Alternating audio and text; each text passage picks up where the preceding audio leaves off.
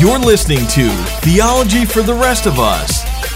Now, here's your host, Kenny Ortiz. Hello, welcome back. This is Theology for the Rest of Us. I'm your host, Kenny Ortiz, recording from the beautiful metropolis of Orlando, Florida. Thank you so much for listening. I'm so grateful for all of our regular listeners and just so humbled that there's so many of you that engage with this podcast on a regular basis. This is episode 218, and I'm going to be answering a question that came from a regular listener. For those of you who are regular listeners of the podcast that have been tracking with me for the last few episodes, you know that I've been in the midst of a little mini-series answering a variety of questions or addressing a variety of topics related to homosexuality and same-gender, same-sex relationships, same-gender attraction, things of that nature, basically from episodes 212 to 217. I'm going to continue that mini-series in the future. There's still a handful of topics that I want to address, but want to diverge from that for the next few episodes because there's a few other topics that I'm getting emailed about, want to address. Got some people that have been waiting in the queue. And I've actually got an interview coming up with someone also addressing some additional elements related to homosexuality. So I kind of want to continue that mini-series after I've gotten a chance to complete that interview. So I'll get back to that. But in this episode, I want to answer a question that came from a regular listener. It was a relatively long email with a variety of questions. But one of the questions in that email was, what do you do about heretics? And that's the question I want to really answer here. If there is a church leader that is preaching heresy, preaching doctrinal truth that is outside of orthodoxy, that is unorthodox, or it is contrary to the things we know to be clear biblical doctrines, what do we do about it? The answer really depends on who you are and who the person is. Now, traditionally throughout church history, from pretty much the first century all the way up till about the 17 or 1800s, to execute a heretic would not necessarily be something that would be out of the ordinary. Now, I'm not advocating for that. I'm not saying we should go around killing people that are heretics. I'm not saying that. I want to make that very clear. I'm not in favor of that.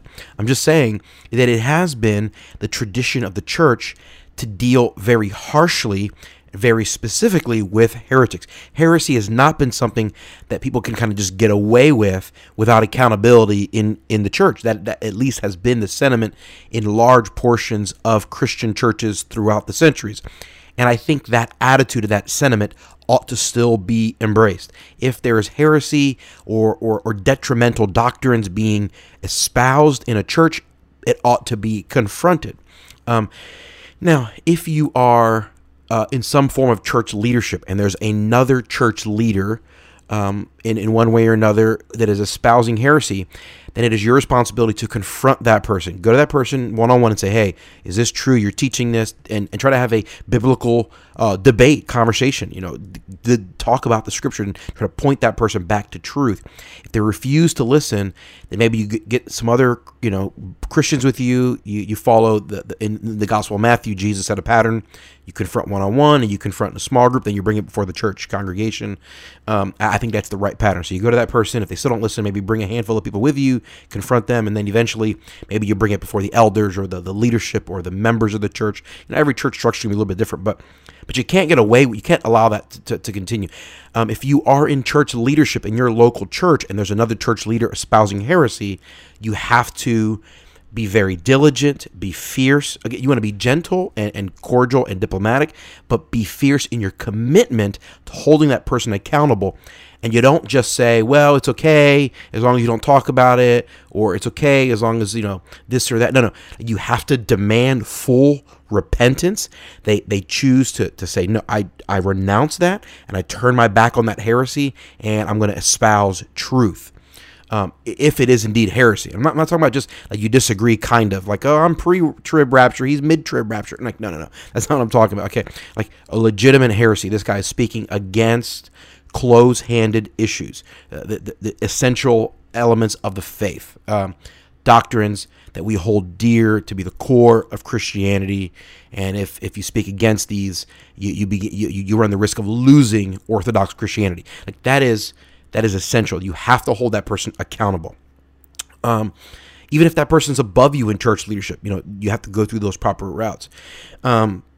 If you are not in church leadership, if you're a congregant with little influence, no position, and it's a church leader, you can still take the exact same route, but know that you might not be listened to. You might not be listened to. And so you should still take the same route, try to hold that person accountable, but you may recognize that you might not get anywhere. And at that point, you may want to choose to just say, okay, I'm going to leave this church and let them have a heretic there. I can't do anything about that. When it comes to heresies from people that are not within your congregation, I don't necessarily believe it's my role to attack every heretic out there. I don't really do that. I do think it's my role to protect my people. Me as a church leader, as a shepherd of people, it is my responsibility to protect people from heresy. And so I'm very cautious to not recommend books by people that I think are heretics, or not associate myself with things that might endorse someone that I think is heretical or detrimental in the way that they teach doctrine. I try to be very cautious in that regard in protecting people. If someone is under my influence, under my charge, under my leadership in any way at all, I try to protect. If I see them going awry or reading a book that I think where someone is dangerous, I try to kindly mentor them, kind of coach them into thinking differently than what they're thinking about. And so again, if it's someone that's outside of your congregation, there's limited you can do, but what you can do is protect your people from that. But if the person is inside your church, then hit it head on, fight that, confront it, hold people accountable, demand repentance, demand that they change. Now, if someone is not changing, I believe it's appropriate for churches to practice church discipline. We're going to say, hey, there's going to be a form of discipline on this person. And in most cases, that means some form of disfellowship or excommunication. Like, hey, there's a church leader in our church who's preaching heresy. They refuse to change. We're gonna basically remove them from leadership, and we're going to have them not be allowed to be a part of the church. We're going to ask them to step outside of the church, and we're going to ask our church to not have Christian fellowship with this person, because we don't believe this person is a Christian. And we have to keep them excommunicated until they repent. And as soon as they repent, we'll welcome them back in the fold with love and acceptance. So that there is a biblical precedent in 1 Corinthians and elsewhere for removing someone from the church, from church membership, and what we would call excommunication, if they refuse to repent. That is an appropriate precedent. And that was something that was accepted and used by the church for centuries. In our modern culture, we're so concerned with being nice that we're afraid to do that, and we don't hold people accountable. We don't do things like church discipline. We don't excommunicate. We don't demand repentance. And basically, we allow all this just crappy, terrible theology to run rampant in our churches, and it's detrimental and it's hurtful to loads of people. If you're a pastor, if you're a church leader, rise up, speak against it, hold people accountable, demand repentance, and shepherd your people diplomatically, graciously, lovingly, gently. Shepherd your people toward truth.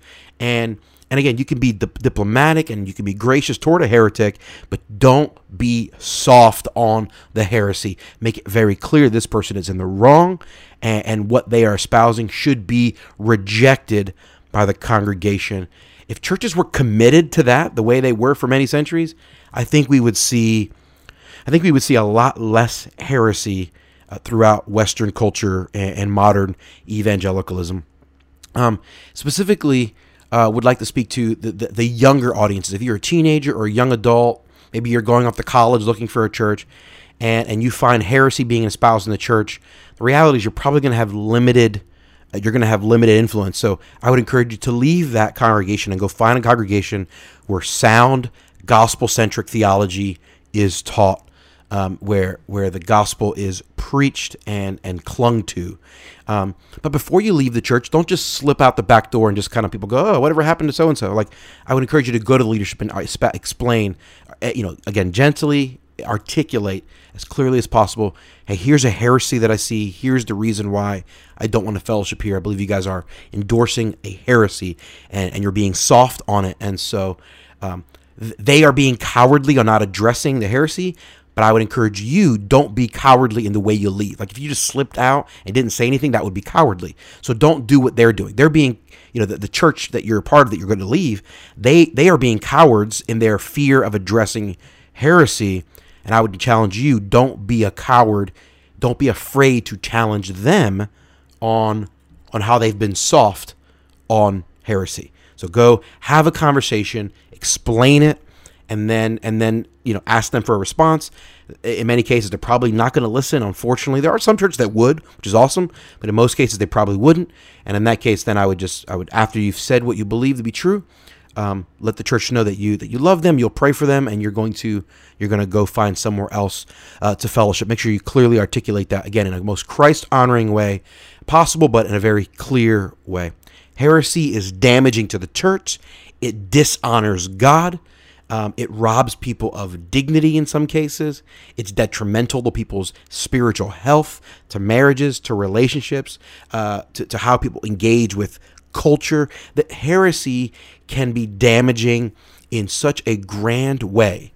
We should not be soft with heresy, and we should be very focused on holding people accountable if they are indeed being heretics or promoting a doctrine that violates the core of Christianity. I think it's important to deal with heresy head on.